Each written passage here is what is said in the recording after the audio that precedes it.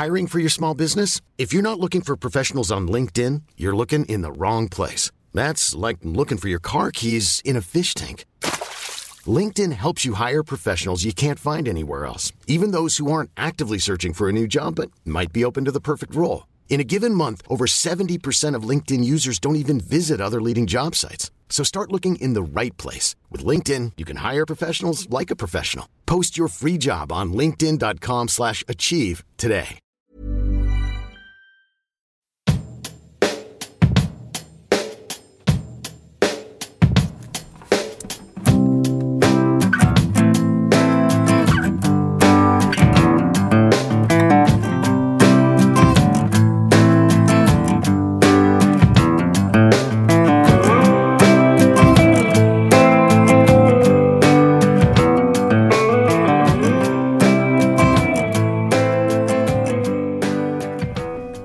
Going, guys, first episode of Tell Me Your Tales. This episode is with Josh Harris. Josh is one of the best Australian long distance runners getting around. He's a multiple state medalist. He's a Australian representative. He's a 220 marathoner.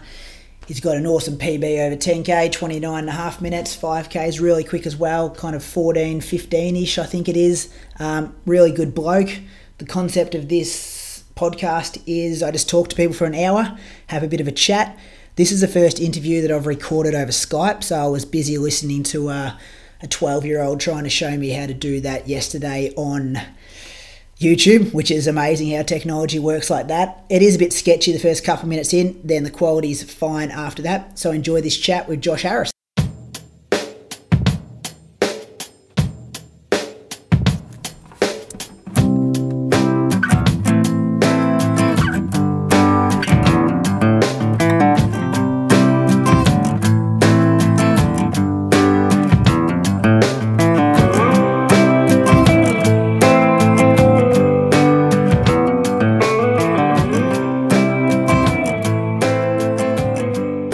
Let's do it. Josh Harris, tell us a bit about yourself.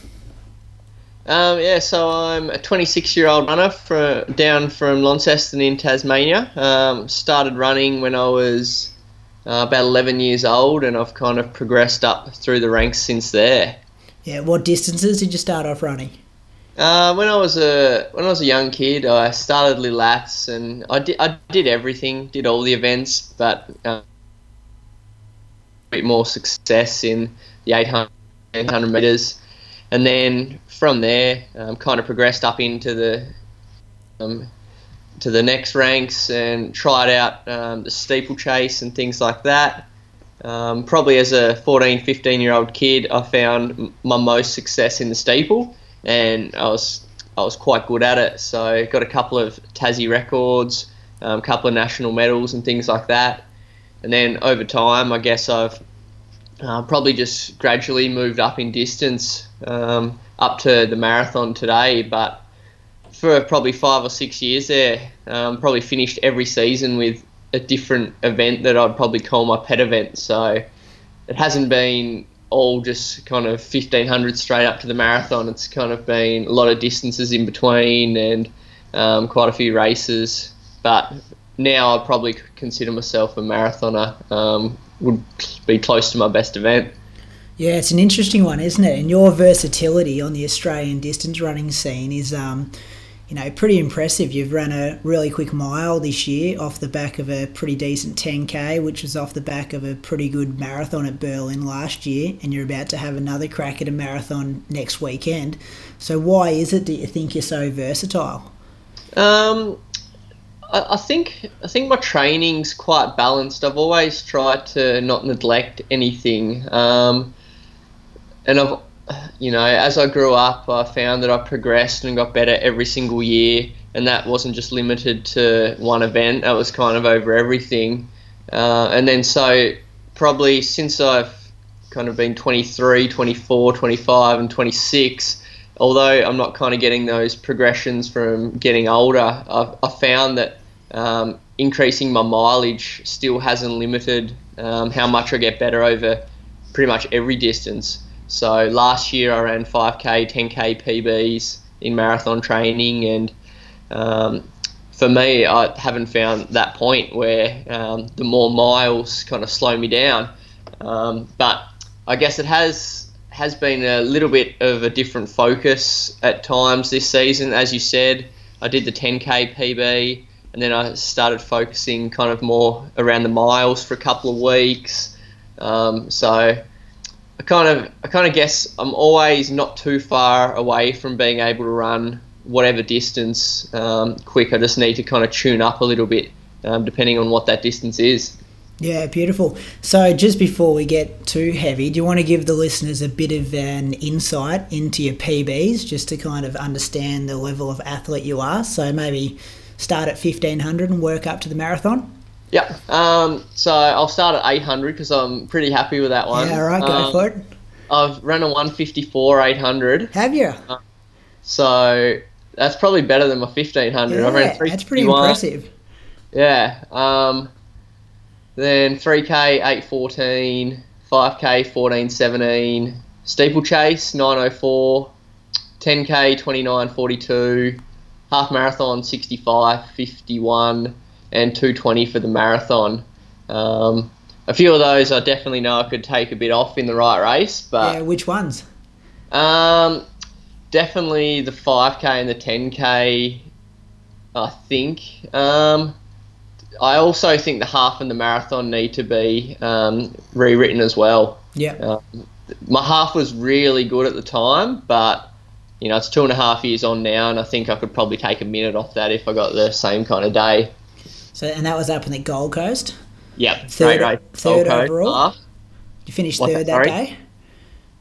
Was I happy with that day? Sorry, you finished third, didn't you? Was that? Yeah, I finished third that day, and pretty much everything went right. The kind of day that if I had it now, I feel like that would be, as I said, probably another minute quicker. Yeah. Beautiful. You've always been a Tassie boy? Yeah. So grew up in Launceston and still here. So there's been a lot of training partners that have come and gone over the years, but I'm still here, still living at home.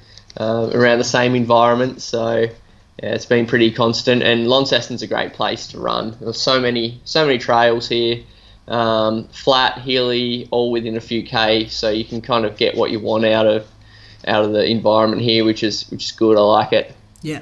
And what are some of the major road races you've been in around Australia? Well, in Tassie, as you know, we've got quite a few of the biggest ones, so it's great that we can get the elite guys from the rest of Australia to come down pretty frequently. We've got the Launceston 10, Burnie 10, Run the Bridge 10K. Around Australia, I haven't really done a whole heap of the big fun runs. Gold Coast's one that I try to get to every year. I've done Adelaide Marathon, couple of fun runs in Melbourne, nothing too significant, but yeah, there's a lot of good stuff in Tassie that kind of focus on, which has been good. Yeah, I was talking to the boys last week about that. Imagine if every state had 3 major road races like Tassie does. It'd be so good for the sport. Yeah, for sure. That's there are a couple that you kind of look at on the calendar, but as a runner, you got to just look at what fits in. And being with so many of the big fun runs in Tassie, it often means that we don't have to travel too far for a lot of our road races, especially the 10Ks and stuff. Yeah. And do you want to maybe just speak about last Sunday, Run the Bridge? Tell us a bit about your day and how it went. Yep. Yeah. So Run the Bridge in the past, I've had some pretty decent runs there. It's quite a hilly course. I'd probably say, I might be 30 seconds slower than a really fast flat one, but because I'm in marathon training, I decided to kind of use it as a bit of a long run / session. So I ended up doing a 9K warm-up jog and then a 10K tempo at marathon pace, which was about 32 minutes 50, and then had a quick drink, jogged up to the start line, and then did the race, and finished in 31:04, which I was quite happy with, because I put a 3:42k up on the 4th K, so I slackened off a bit there, and although it was very hilly. Yeah, that was that uphill, wasn't it?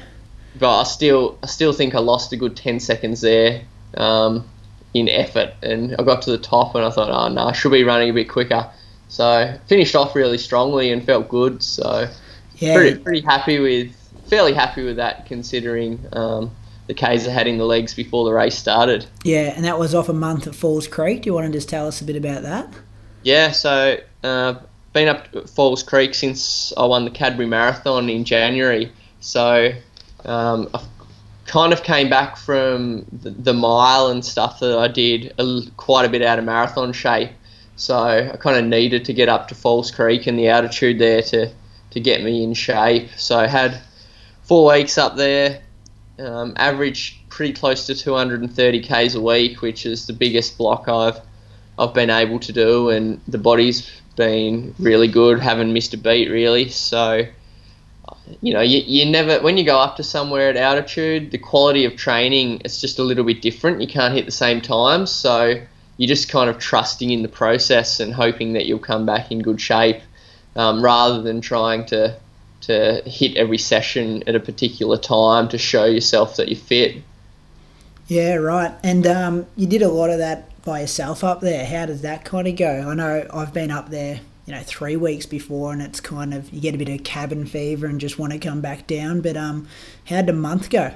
Yeah, so the first almost 2 weeks I was up there with people. So that was good. I still did a bit of running on my own just because of the nature of my program compared to the elite guys that are running 5K, 10K stuff. So I had a bit of a mix of running on my own and running with the group the first couple of weeks. From there, I kind of just had to focus in and get the job done. And I really didn't mind it. I'm not someone who gets bored easily, so I was able to just keep getting it done. And I did that. And being from Tassie, as I said before, it can get a bit isolated at times. So I am used to training a fair bit on my own anyway. But I do think when you get to the end of your altitude stint, doesn't matter how long you've been up there, the last 3 or 4 days, you always start to count down the training and just want to get yourself back home. Yeah, for sure. And you spoke a bit about Hobart Marathon just before you went up there. Yeah. Had a bit of a training run and picked up the win. Yeah. So as part of my marathon training, I've been able to pick up three wins so far, and I like to use a marathon as a training run just to see where I'm at, to also kind of help me for my next marathon race. And went into Cadbury Marathon in Hobart, quite a bit out of shape for the marathon, I would have said, but the way I felt on the day there, I was quite pleased with, considering, and I think it gave me a good starting block to the last 6 or 8 weeks of training that I've had. Yeah, and before Berlin in 2016, you ran Adelaide, same thing, Yep. Went over there, 2:24? Yeah, 2:24 in Adelaide, and I know the Garmin's always measure the marathon courses a little bit differently, but that's the longest one that I've clocked as well. So I was pretty happy to run 2:24 in that Adelaide one, feeling as good as I did, but didn't quite run the time that I wanted in Berlin, which would have been nice. But yeah, to get a win in Adelaide was really good. Yeah, where do you find that fine line about, you're going to run a marathon hard as a training run? Do you sit at heart rate, or have you got a pace pre-worked out, or, how do you just bang out a 2:24 as a training run? Yeah, I like to negative split them. I find I can always be in control if I go out pretty comfortably, and I think we're on about 2:33, 2:34 pace in Adelaide early on, and actually had a Japanese guy on his honeymoon that was a 2:22 guy, so I wasn't really expecting it, but we ended up going through halfway in 73 minutes, and I was like, okay, well, it's going to be under 2:26 today then, but luckily enough, I still felt really good, and that last half just kind of focused a little bit on heart rate and a little bit on pace as well. trying to hit around marathon pace, but try and keep the heart rate in control as well. And both of them on that day were pretty good. And in my Cadbury marathon I kind of focused on a mixture of pace and heart rate, depending on where the wind was. Into the headwind, I like to just work on the heart rate, whereas into the tailwind, I kind of tried to focus on that pace a little bit more. And what kind of heart rate are you sitting at? For the training runs, I've tend to be around 160-ish, maybe a tad below. Cadbury, I think, was 154, 155. But when I get to race day, I found that I can hold close to 170. Yeah, right. Awesome. And then before you went to Japan, you did Melbourne. What was that, 2015? When you paced Jess Trengrove? Yeah. And again, what was that, 227? Yeah, 227. So leading into that Fukuoka marathon that I did Ross Marathon in Tassie, where I won in 233. And, I was in a lot better shape 7 weeks later when Melbourne came around, and went around in 227. And that felt really good as well. So then, since then, Adelaide was another step on top of that with the 224, and Cadbury I went in not as good shape. So I didn't expect to really go under 230, but I think I still ended up with a 228. So I've got to the point now where I can run in the 220s pretty easily, but the main objective is trying to get under 220 when I'm really having a crack at it. Yeah, and this will, obviously you've got the Lake Biwa Marathon this coming weekend. It's, the 5th of March, I think it is. Yep. This will be the 5th kind of fair dinkum marathon you've had a crack at, yeah? So Sydney, Fukuoka, Rotterdam, Berlin, and now Biwa. Yep. We'll start from the start. Sydney, what was that, 2014 or something? 2013 I did. Yeah. For me at the time, I thought everything had went perfect in the preparation. I kind of had pretty ambitious dreams to go out and break 220 first up. At worst I wanted to break 225, and I just wasn't feeling how I wanted to feel from very early on, and things went pear-shaped at about the 28k mark and hit the wall and had a very, very tough run into the finish. But, I learned a lot from that, and I was probably doing probably too many sessions around 5k pace, and I hadn't probably done enough long running at marathon pace, and so kind of adapted that into my next marathon preparations when I eventually went back and decided I wanted to run marathons. So although the debut didn't go as planned, as I said, I learnt a bit, and probably after my run in Rotterdam as well, where I blew up, kind of realised that, okay, it's not necessarily all about that 5 and 10k training that I'd fixed up and I'd started to master the marathon. You've got to really be aware of how you're feeling as well. Because you had Fukuoka in between though, didn't you? Sydney. Yeah. Yeah, so I kind of got a bit complacent after Fukuoka, thinking, okay, I've got this marathon thing covered now, so should be able to go out there and run quick every time. But chased the Olympic qualifier in Rotterdam, and soon learnt that, you got to worry about how you're feeling rather than hitting the times as well. Yeah, right. Because Sydney was 231 first up. 231, yep. And then to 220. Yep. And then 228 Rotterdam. Yeah, 228 in Rotterdam. I went through in 68 and then came home in about an hour 20. So. But you didn't die wondering that day. You went there to try and run the qualifier. Yep. And didn't happen, and then that was it, kind of thing. So that was probably not an indication of what kind of shape you're in. Nah, certainly not, because as we've discussed, I can kind of cruise around marathons when I've gone out slow in that pace. But yeah, had to put it on the line that day, and I'll probably have to put it on the line a little bit next week as well. Yeah, and hats off to you. That takes guts to go through the half that quick and kind of see what happens. It's a long way. Yeah, it was probably the worst hour of my life. it was a lot of pain. 4-minute Ks are usually pretty comfortable, but they're certainly not when you found the wall. Yeah, I've been there, done that at Melbourne. It's it's shocking. No fun at all. And then what about Berlin last year? Obviously, I had watched it in the box seat, sitting behind you for 35k before you ran off on me. But just tell the listeners about that. Yeah, so went to Berlin, hoping to break 2:19. Things went well in training. Probably only had one little mishap about 6 weeks out, but apart from that, the training went well.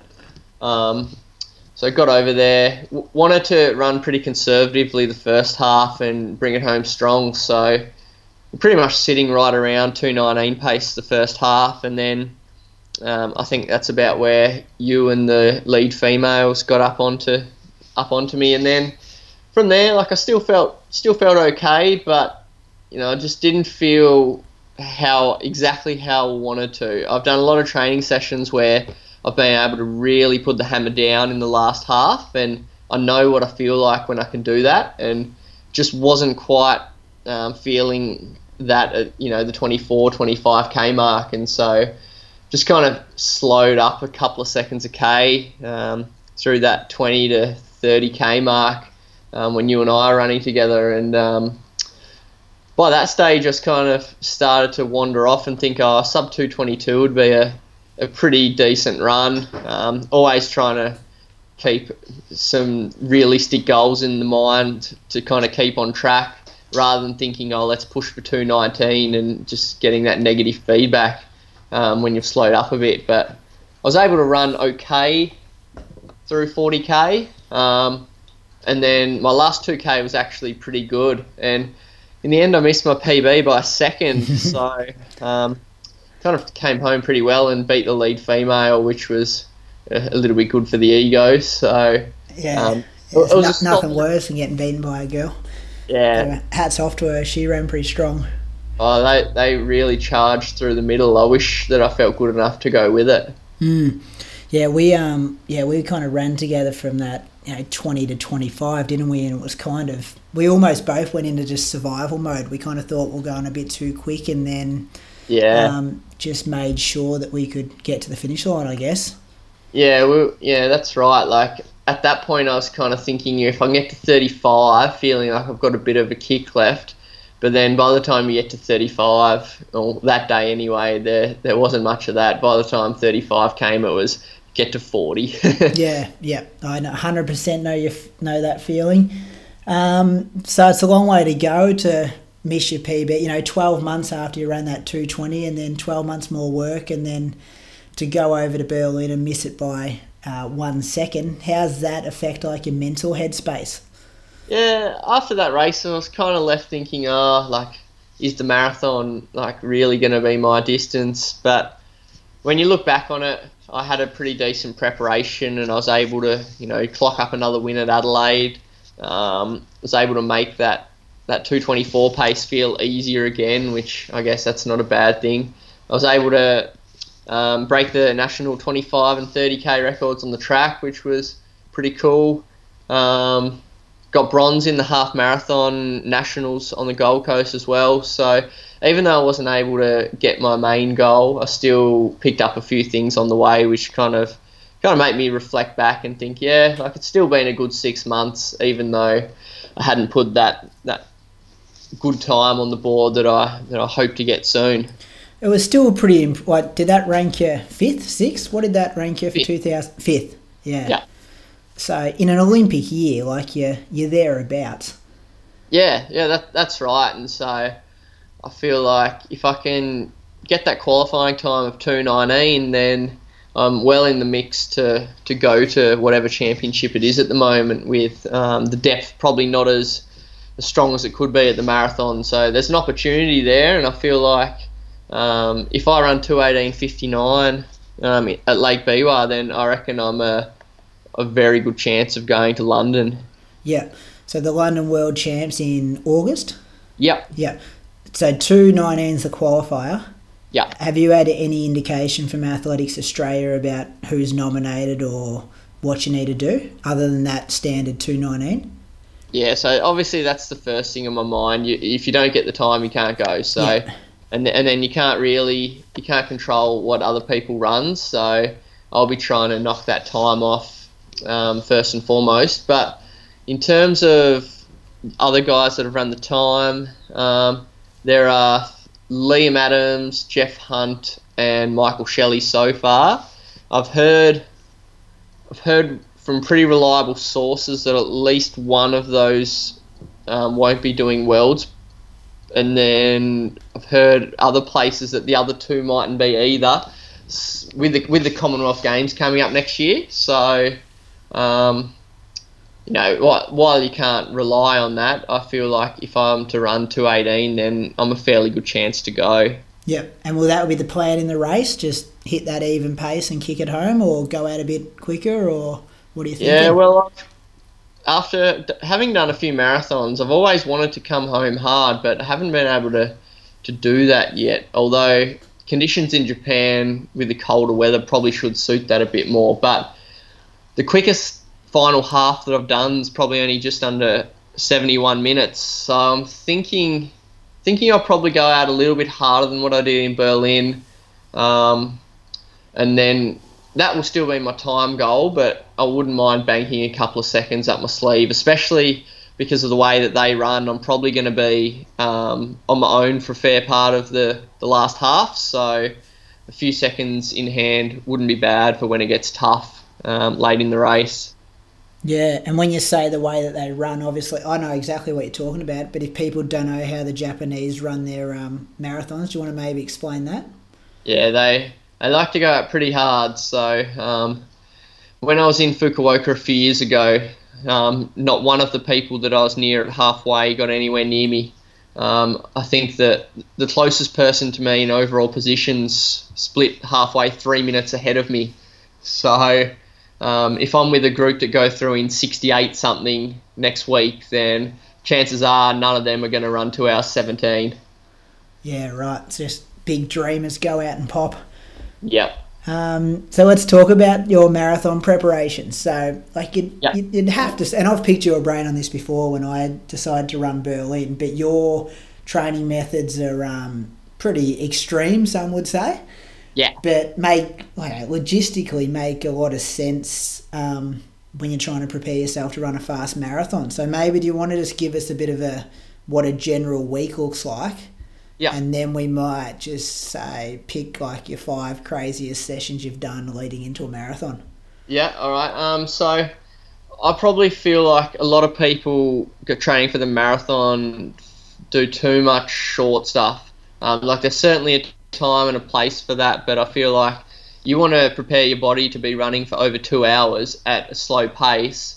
It's all well and good to be able to do like 1 kilometre reps in 240 somethings, but end of the day you're running 3:15 pace for the marathon, so your body's got to be efficient doing that. So I've probably do a lot of kind of continuous longer sessions targeted around that, especially when I get close to the marathon. So probably at the moment a typical week that I would have done would be 2 to 3 sessions a week. Something like a 90-minute tempo run would be in there. That's something that I've done a little bit at about marathon pace. Some kind of long running between 2 hours, 2 hours 40, probably 2 of them a week. And then on easy days, I've done a lot of like 80-minute jogs, a few strides here and there to try and work on that efficiency and some of those neuromuscular things, because I do think that's important. But I tend to, as the marathon gets closer, do more of that marathon stuff and my plan this time around was to run a good 10K in December and then off that base kind of get really marathon specific, I guess. Yeah, right. When you say like your easy jogs, what kind of K pace do you hit for those? So I'm someone that, like, if I need recovery, I'll take it. If I feel bad or if I feel like my session from the day before was brutal, then I'm happy to go out and run 450s. But I tend to jog along somewhere between 410 and 430 pace I'm always a slow starter though, so my average doesn't really reflect the pace that I run. Probably take a few seconds off, but when there's a time and a place for it, like I did this morning, for example, I ran 30k at 350s. Yeah, and was that bang out the door first K and 350 and held it, or did you work it down? 4:32 first K, which is probably the quickest first K that I can remember doing in the last couple of years. And then second K would have been probably 4:02. So for me, that's really into it early. Yeah. So what about some of these big sessions? All right. So some of the big ones that you've knocked out and people have kind of found unbelievable. Yeah, this preparation I haven't done so many that people have found unbelievable. I've kind of done a lot more at that 90-minute range, which for me is now pretty standard. Maybe people just get used to it. Yeah, in previous preparations I did a 2-hour session where I alternated a minute solid with a 30-second float. For 2 hours? Yeah, so I did 36k or so at 3:20 pace, 2 hours. Yeah. So that was pretty intensive. I did a 20 mile or 32k time trial before Fukuoka, and averaged 3:11s, which is like it's a lot quicker than, or a bit quicker than race pace. But the loop I do it on, I don't know if the Garmin's exactly accurate, and but I compare my sessions around there, and that's the quickest I've done for 20 miles. And when I did that, people were kind of like, "Well, this guy's going to run 2:13." Yeah. But but even that 2 hours, what is it? A mile? You do a mile loop around the uni? Yeah. So I've got it's about 1,590 meters. So hit laps around there for anywhere up to 2 hours. And you just can settle into that. Doesn't it do your head in? Yeah, I find it, because I'm used to it now, I find it's where I need to go if I need to focus and settle in. Yeah. And because I know I can hit good splits around there, I just like it. I kind of look at other training locations that I might go and run shorter sessions at, and I think, I can't run 15k around there quick, so I'm just not going to go there today. And for the most part, I've been able to hit some really good sessions around there, and have continued to do so. Yeah, obviously works for you, so keep that up. What other kind of big sessions, mate? So a lot of those kinds of ones. I've done 7 4K reps with an 800 float, which is kind of similar to that, like around 35k distance. And then I've probably just done some quick ones over 40 minutes and stuff. Like the session I did last Thursday when I got home from Falls Creek, I averaged 3:04 pace for 40 minutes, which, although like the distance isn't that crazy, the pace for me was kind of a sign that, okay, I'm in pretty good shape. Yeah, that's unbelievable. I remember seeing it on Strava, just thinking, how quick that was. So it's a good indication that your body responded well to the Falls Creek month.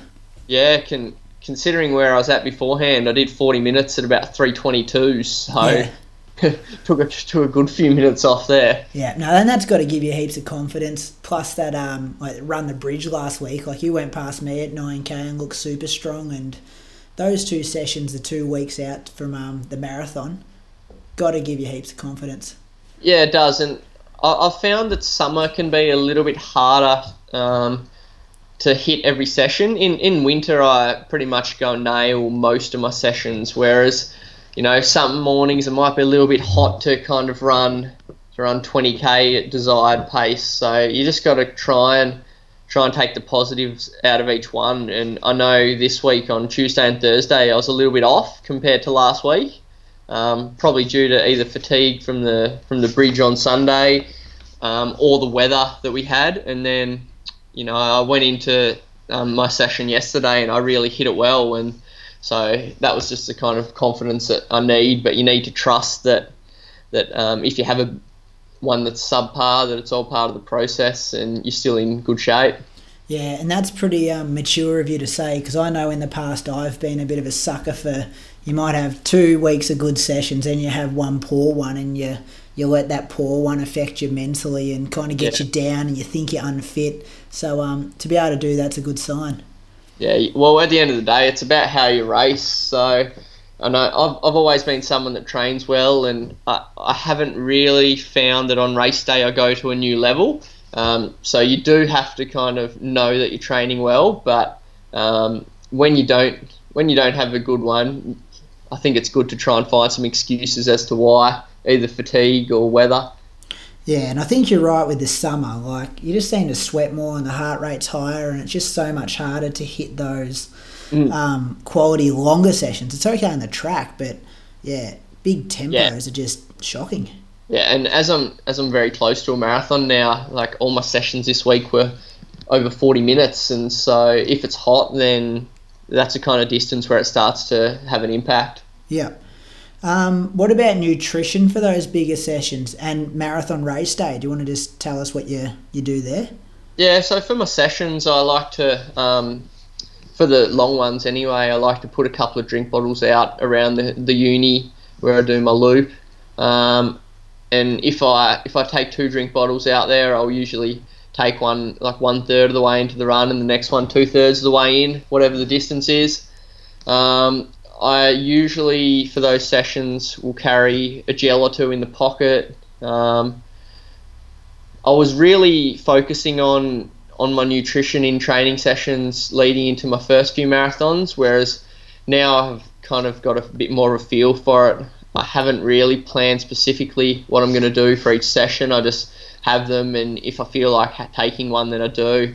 On race day, I've probably haven't nailed that, to be honest, and something that I want to get better at. I find it hard to find the drinks that are yours, so that's something that I want to improve in Lake Biwa. And from my last race in Japan, I found that I didn't get seeded, so I didn't get the drinks and stuff, but for the people that did, it looked really easy. And so that's something I'm looking forward to next week, is just putting a drink bottle out there. Some of them I'll have probably a gel in, mixed with the water, and then some I'll probably have some SOS Rehydrate in there. Probably alternate those throughout the race, and then I'll probably carry a couple of gels in the back pocket as an emergency as well.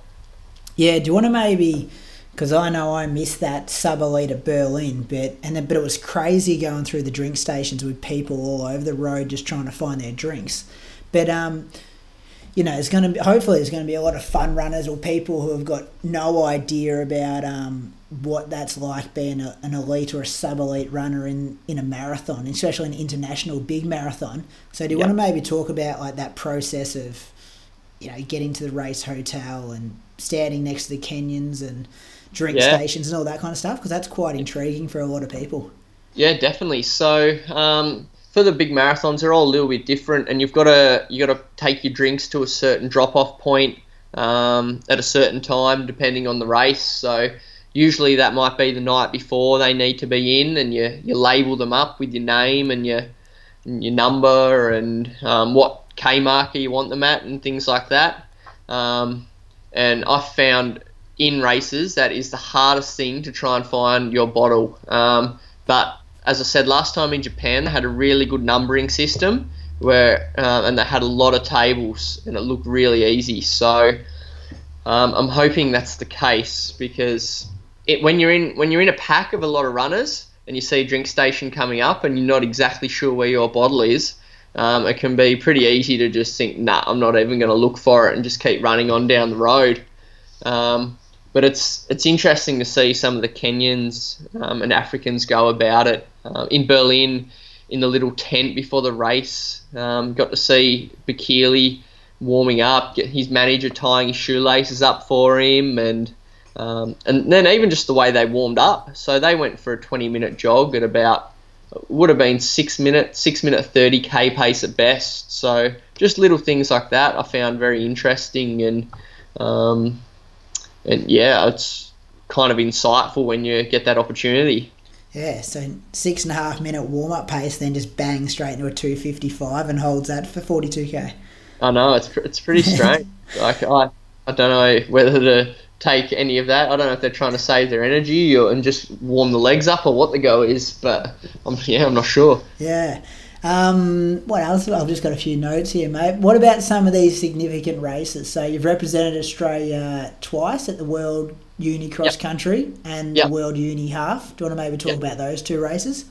Yeah, so first opportunity to represent Australia was 2012 at the World Uni Cross. Not much of a cross-country runner, but took the opportunity and had a great experience. I think I got 42nd, which was, I was quite pleased with that result. And then qualified for the World Uni Games, which is, people probably put it behind the Olympics, Com Games and World Champs as the fourth biggest comp that a runner can do. So yeah, this isn't you're not going out racing the guys from O Week who are just for a bit of fun. This is fair income competition. Yeah, I found it a lot different to the Oz Uni Games, to be honest. And the standards are hard to get into it too, isn't it? Like, you got to hit pretty decent times.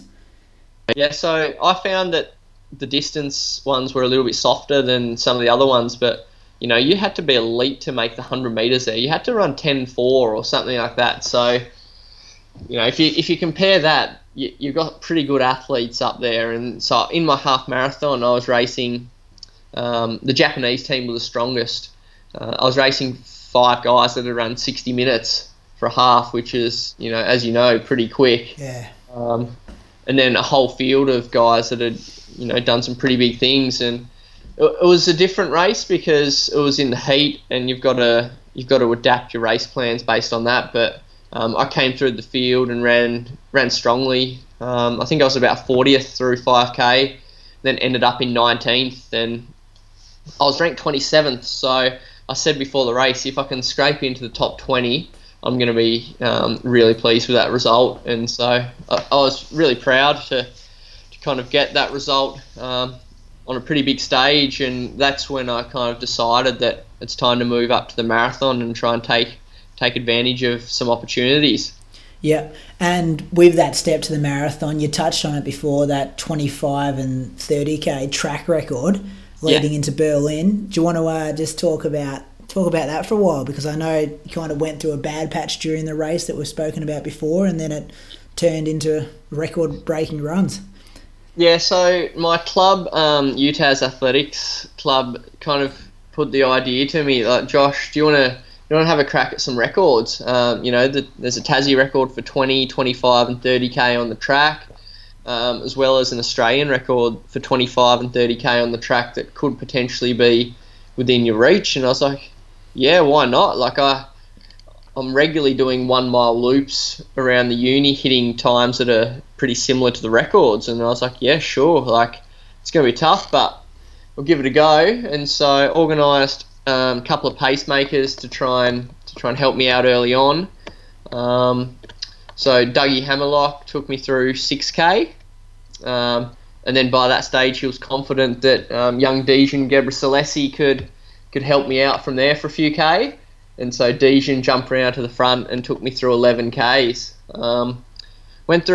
My plan was to just sit on the Tassie 20K pace so I could kind of just nip under that without using any excess energy, because the 20K pace was a little bit quicker than the 25 and 30, so kind of didn't want to get too far under that to fatigue me for the 30K. And I was starting to get some left leg pain at about the 15k mark, which you kind of mentally, I started to think, I'll just get this 20k record, get it out of the way, and it's still an okay run. So I went through 20ks in 103 something, which was just under the Tassie record by about 15 seconds. Yep. And then from there, I was like, nah, like, that's it. I'm not gonna be able to break these other records. So I just start to relax a bit. Probably put in a couple of 3-minute 20ks instead of about 3:10, 3:11, which I had been running at that time.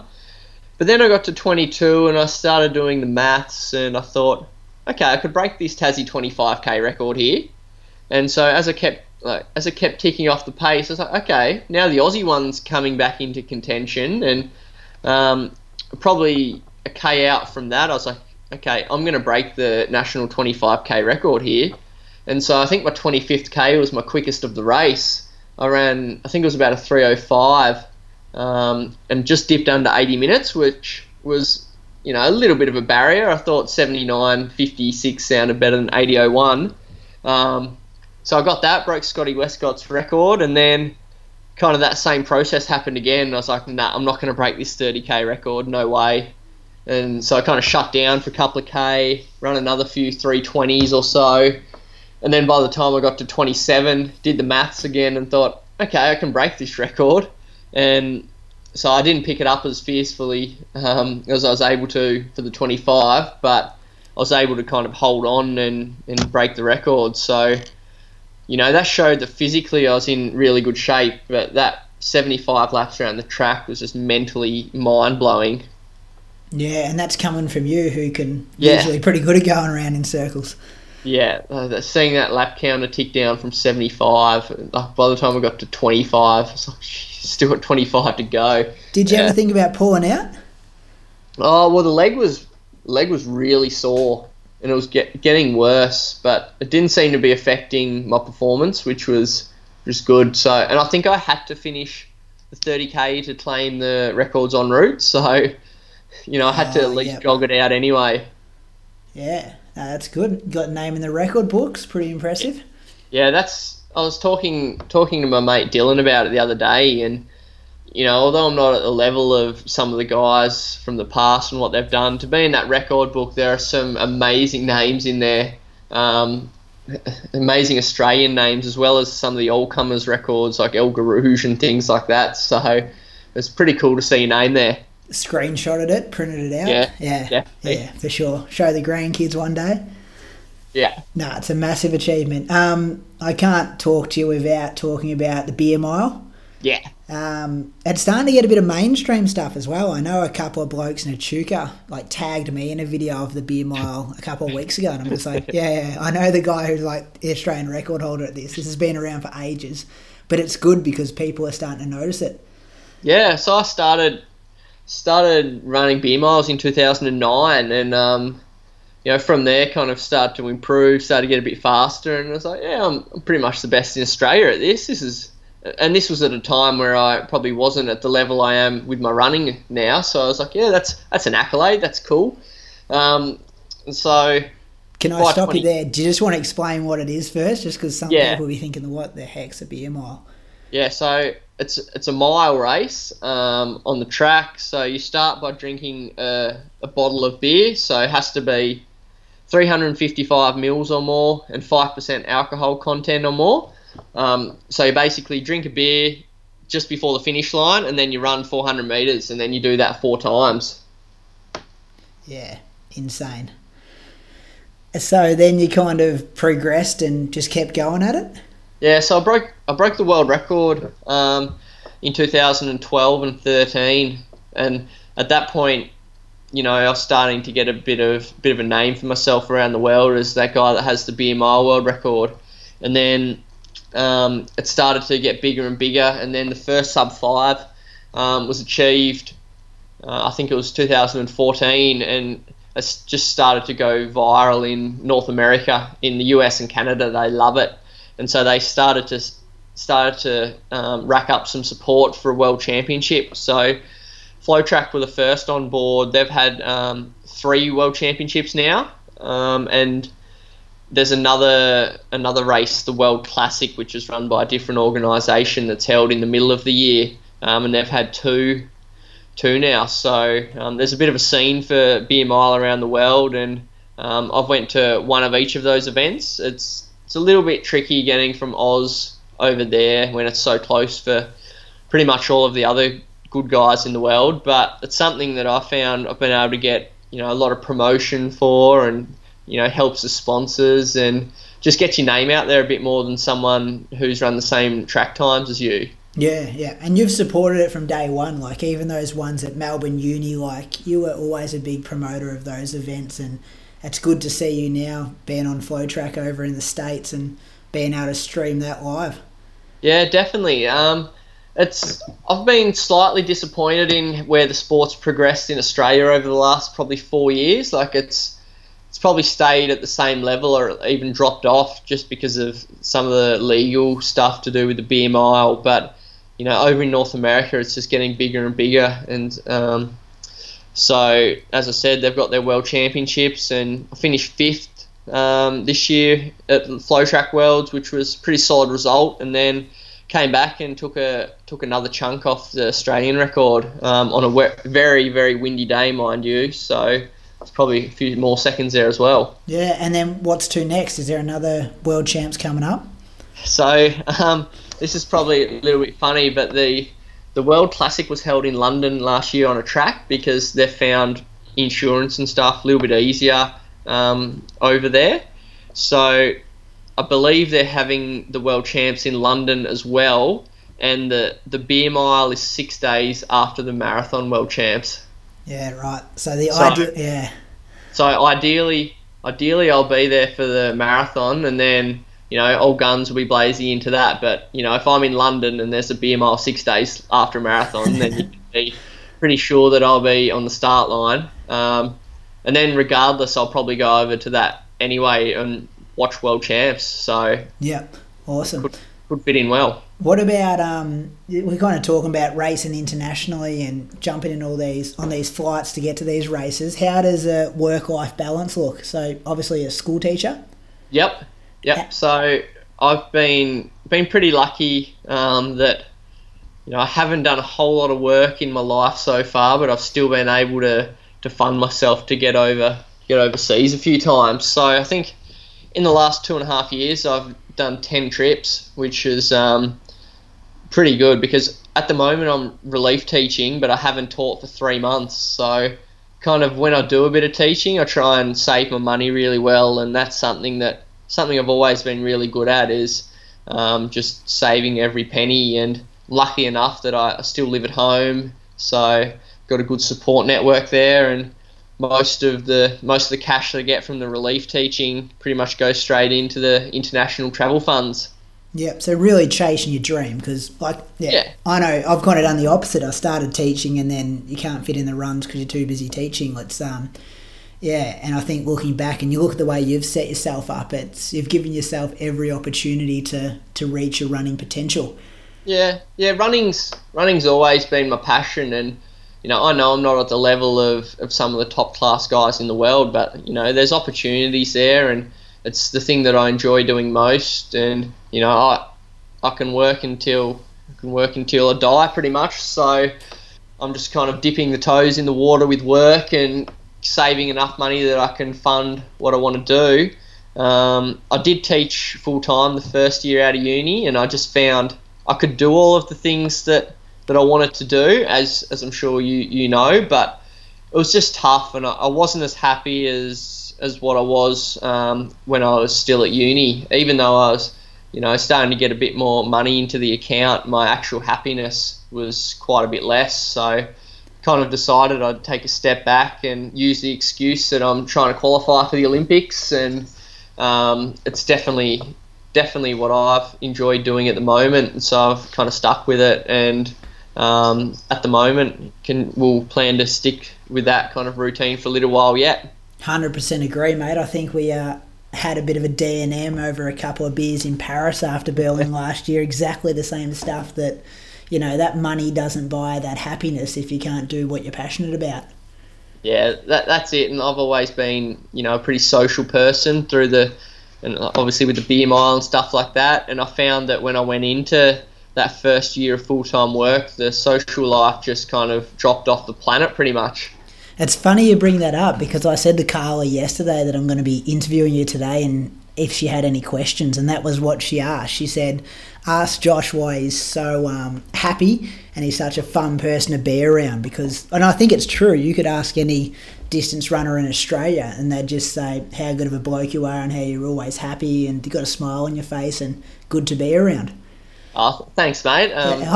Carly's words, not mine. Yeah, but I agree. Carly, yeah. No, I appreciate that. I've always been someone that's been pretty happy. So I don't know. Try not to. I haven't really had too many things that have made me sad over the years, but yeah. You're spot on though. Like, there's no good. working super hard through your 20s and early 30s and getting to 40 and saying, well, I wish I had a crack at running a fast marathon because the body just won't be able to do it. Yeah, definitely. And back on the social side of things, kind of right now, you got to do a bit of reflecting as well and think, okay, I haven't seen like some of these mates for a while, and things change from when you're at your uni days to when you're at your running days, and that's something that right now I'm probably going to look towards, kind of reconnecting with quite a few mates that I haven't talked to for a while, just getting that side of life back up to where it could be again as well. Yeah, I know, I'm in the same boat. Most of my mates are banging out kids now. It's quite scary how quick life progresses. It is. All right, mate. What about, I've just got a few more notes down here. Injury prevention. Like, you've been that good at holding, 220k weeks, hardly ever get injured. I think you sprain your ankle when you try to jump fences after having a few beers. But other than that, what's your secret there? Yeah, I think there are a couple of things. I've had a really nice progression in terms of my workload. I was probably just running a couple of times a week for fun when I was a kid. By 18, I was probably doing 80k a week, probably 120 by 21, and then it's just been a gradual progression. But I certainly don't think that's all of it. I think, some of it's natural and probably biomechanical. You see people break down all the time, and, a lot of them, they might have some biomechanical issues, or they might just not have the strength that you get when you run quite a high mileage. I feel like when I'm up and going like I am now, that there's pretty much, touch wood, nothing that can kind of stop me. I feel like it's when you have those little breaks and stuff that where you can become a little bit vulnerable. So for me, just keeping running's probably the number one thing, but also just not being stupid about things. So if I have a big day, I'll have an easy day the next day, and I'm not afraid to go out and run 5-minute Ks if I need to. I'm someone that, unlike many others, I don't really get massages unless I've got something that's wrong with me. So I've been kind of lucky that I don't really rely on those, and I find that just going out for a gentle jog can kind of fix me up and keep me in good nick.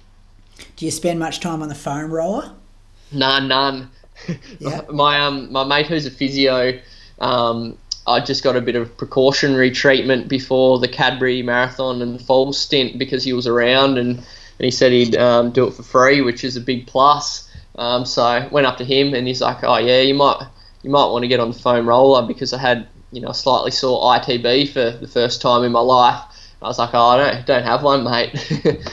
Yeah, it's insane though to think like you're the 5th best marathoner in Australia, and financially it's hard to get a massage. Like it's and I know it's because our sport doesn't have the media attention or the money, but yeah, you think of the 5th best Australian cricketer or AFL footballer or soccer player, and they're multi-millionaires and got the best resources anyone could ask for. Yeah, that's exactly right. You always compare yourself to the footballers and just think how much better financially they get it. But like I said, I kind of saved my money up to go on the international trips, and a bit scared to fork it out unless I feel like I really need to. Yeah. Ben, you have got some good sponsors as well. Do you just want to tell us a bit about them? Yeah, definitely. They've been great, and especially in the first few years when I was still at university and I didn't have a cent to my name because I didn't work through uni, and haven't had a great upbringing in terms of being financially secure. So yeah, Brooks Running have helped me so much through that. I've been on board with them since 2011, and they've given me all my running gear, which is fantastic, and been a great supporter. And also Van Diemen Brewery jumped on board last year for my beer mile and for my running as well, and so they've been really supportive with providing some financial help to get over to help get over to the world champs, and also with the training product as well, which the boys think's pretty cool.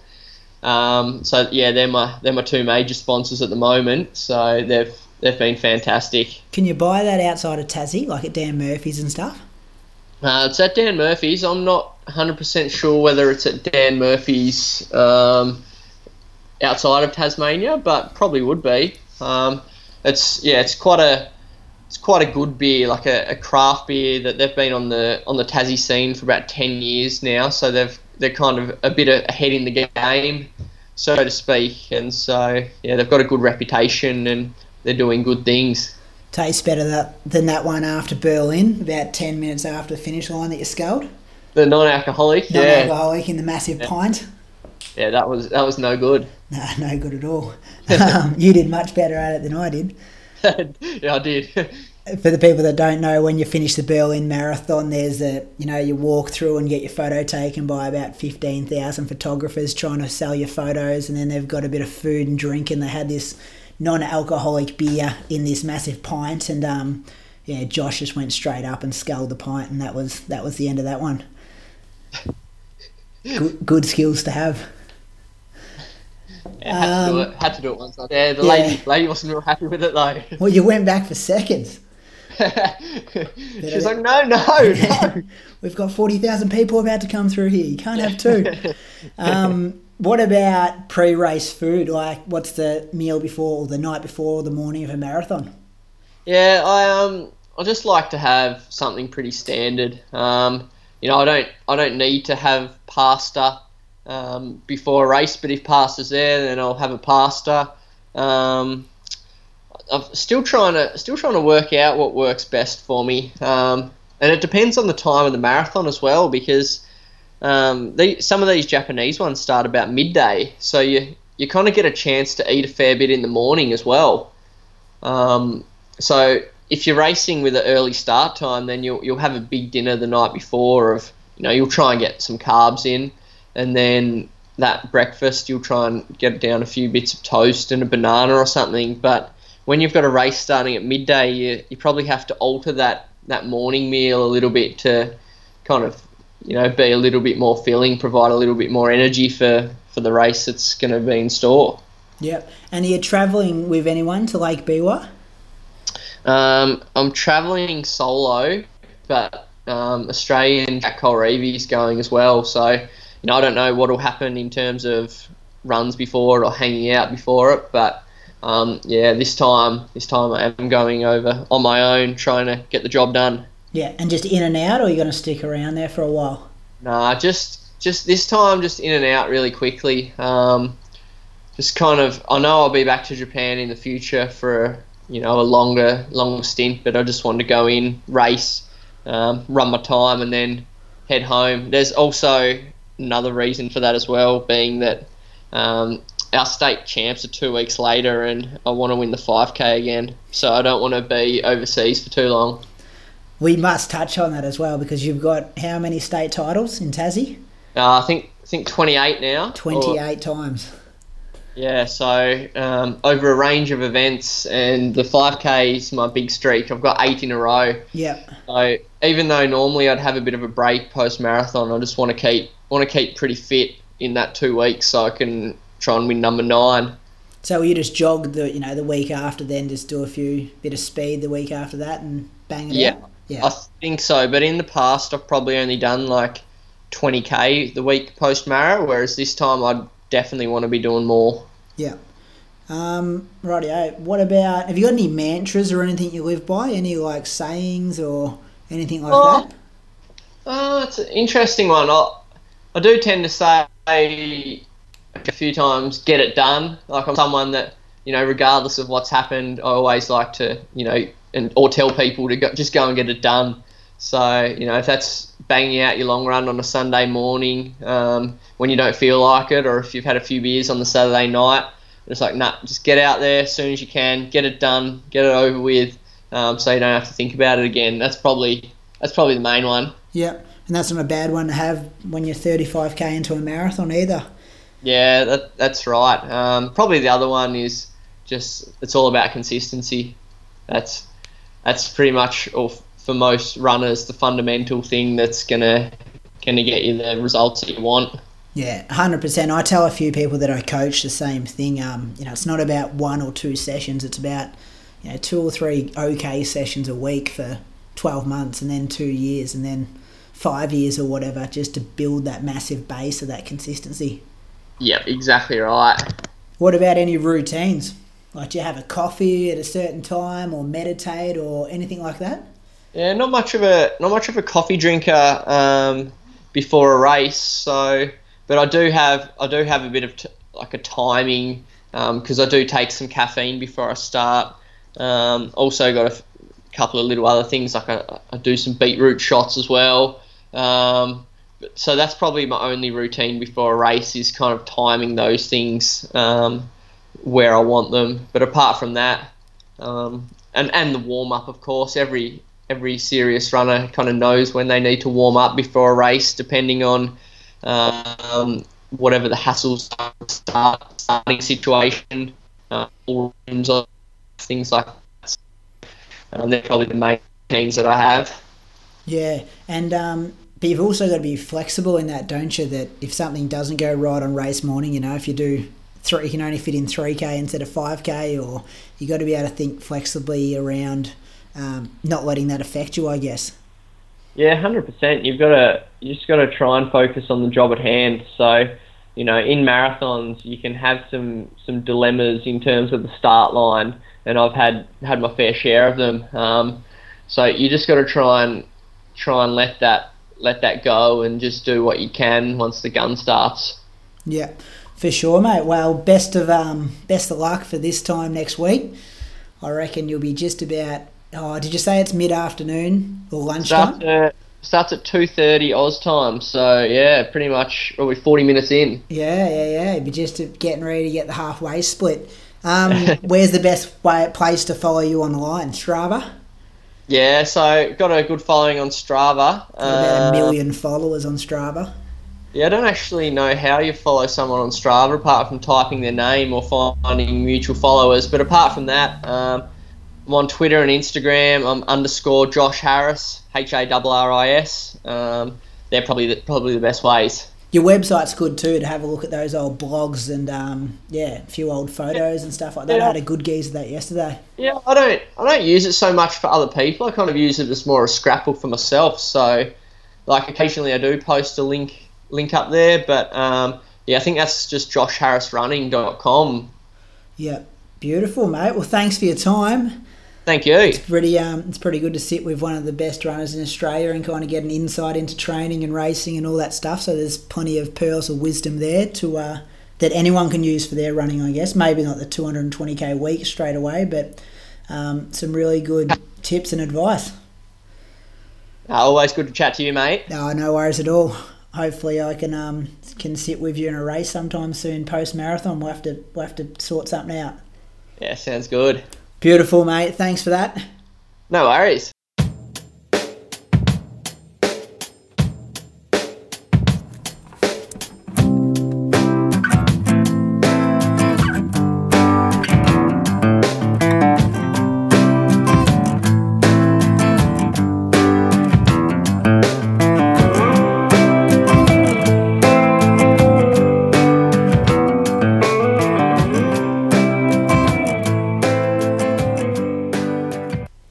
There we go. That was Josh Harris, one of Australia's best marathon runners, and over every distance, like we spoke about. Really grateful that he gave up an hour of his Sunday afternoon, especially with 3 days before he flies out and a week before the Lake Biwa Marathon. Couldn't meet a nicer guy. Josh is a legend, puts in super hard work training, and really deserves to have a good marathon next weekend over in Japan. Really hope that he can get under that 2 hours 19 qualifying standard and get himself on that Australian team, because you won't find a bloke who's worked harder than Josh, given up, sacrificed a lot of things. He spoke about that in his career, and depending if you're just a fun runner or just starting out, there's a really good insight to what it takes to be able to run good times over a variety of distances and to really persist with something you're passionate about. I love the fact that he's kind of put his career on hold to pursue running. It takes a lot of guts, and obviously financially makes it difficult for him. So, really I'll be in his corner this time next Sunday, watching closely and crossing my fingers that he has a good run. That was a good first episode. I'm stoked to be able to bring that to you. Over the next month, I've got some really good guests lined up, a few more elite runners and a few prominent people from Echuca Moama. I won't say too much now, but really excited about what's to come. Thanks for listening. Hope that wasn't too sketchy. We're just kind of doing this with a microphone and my laptop out of my study in my house. But yeah, it's good fun and kind of exciting, and yeah, fun to be able to just talk to people and hear their stories for an hour. Cheers.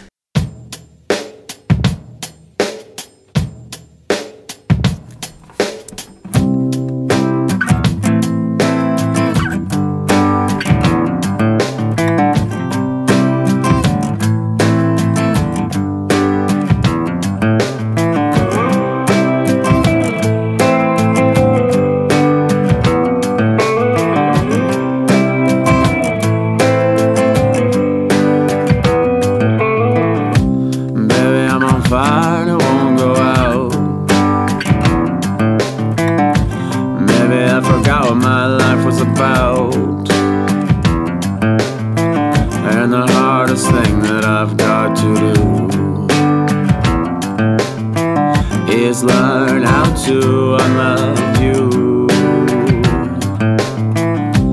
Baby, I'm on fire and it won't go out. Our love is a whisper, started out as a shout.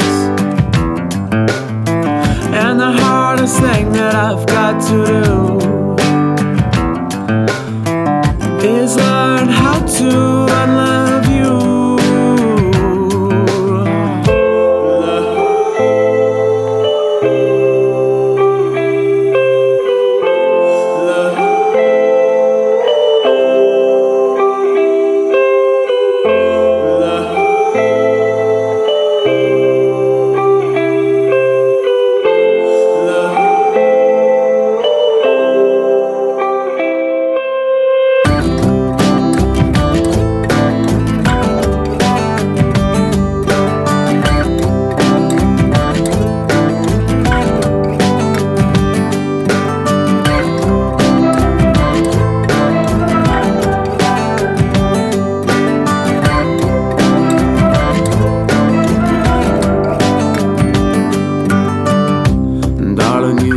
So long ago, now I've learned things you'd want me to know. And even when I'm feeling low, I still feed the seeds that you taught me to sow. So believe the choices you made were right. Don't let what ifs keep you awake at night, because I've met someone new now. But it was you who first showed me how.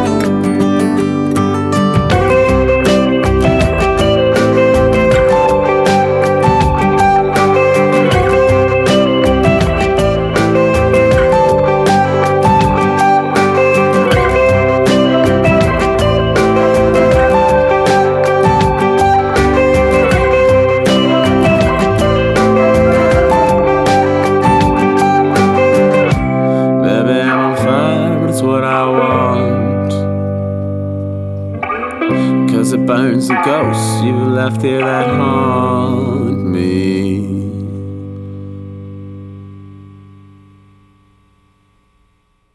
Introduction and closing music by Zebrot. Song titled On Fire. Planning for your next trip? Elevate your travel style with Quince. Quince has all the jet-setting essentials you'll want for your next getaway, like European linen, premium luggage options, buttery soft Italian leather bags, and so much more. and is all priced at 50 to 80% less than similar brands. Plus, Quince only works with factories that use safe and ethical manufacturing practices. Pack your bags with high-quality essentials you'll be wearing for vacations to come with Quince. Go to quince.com/pack for free shipping and 365-day returns.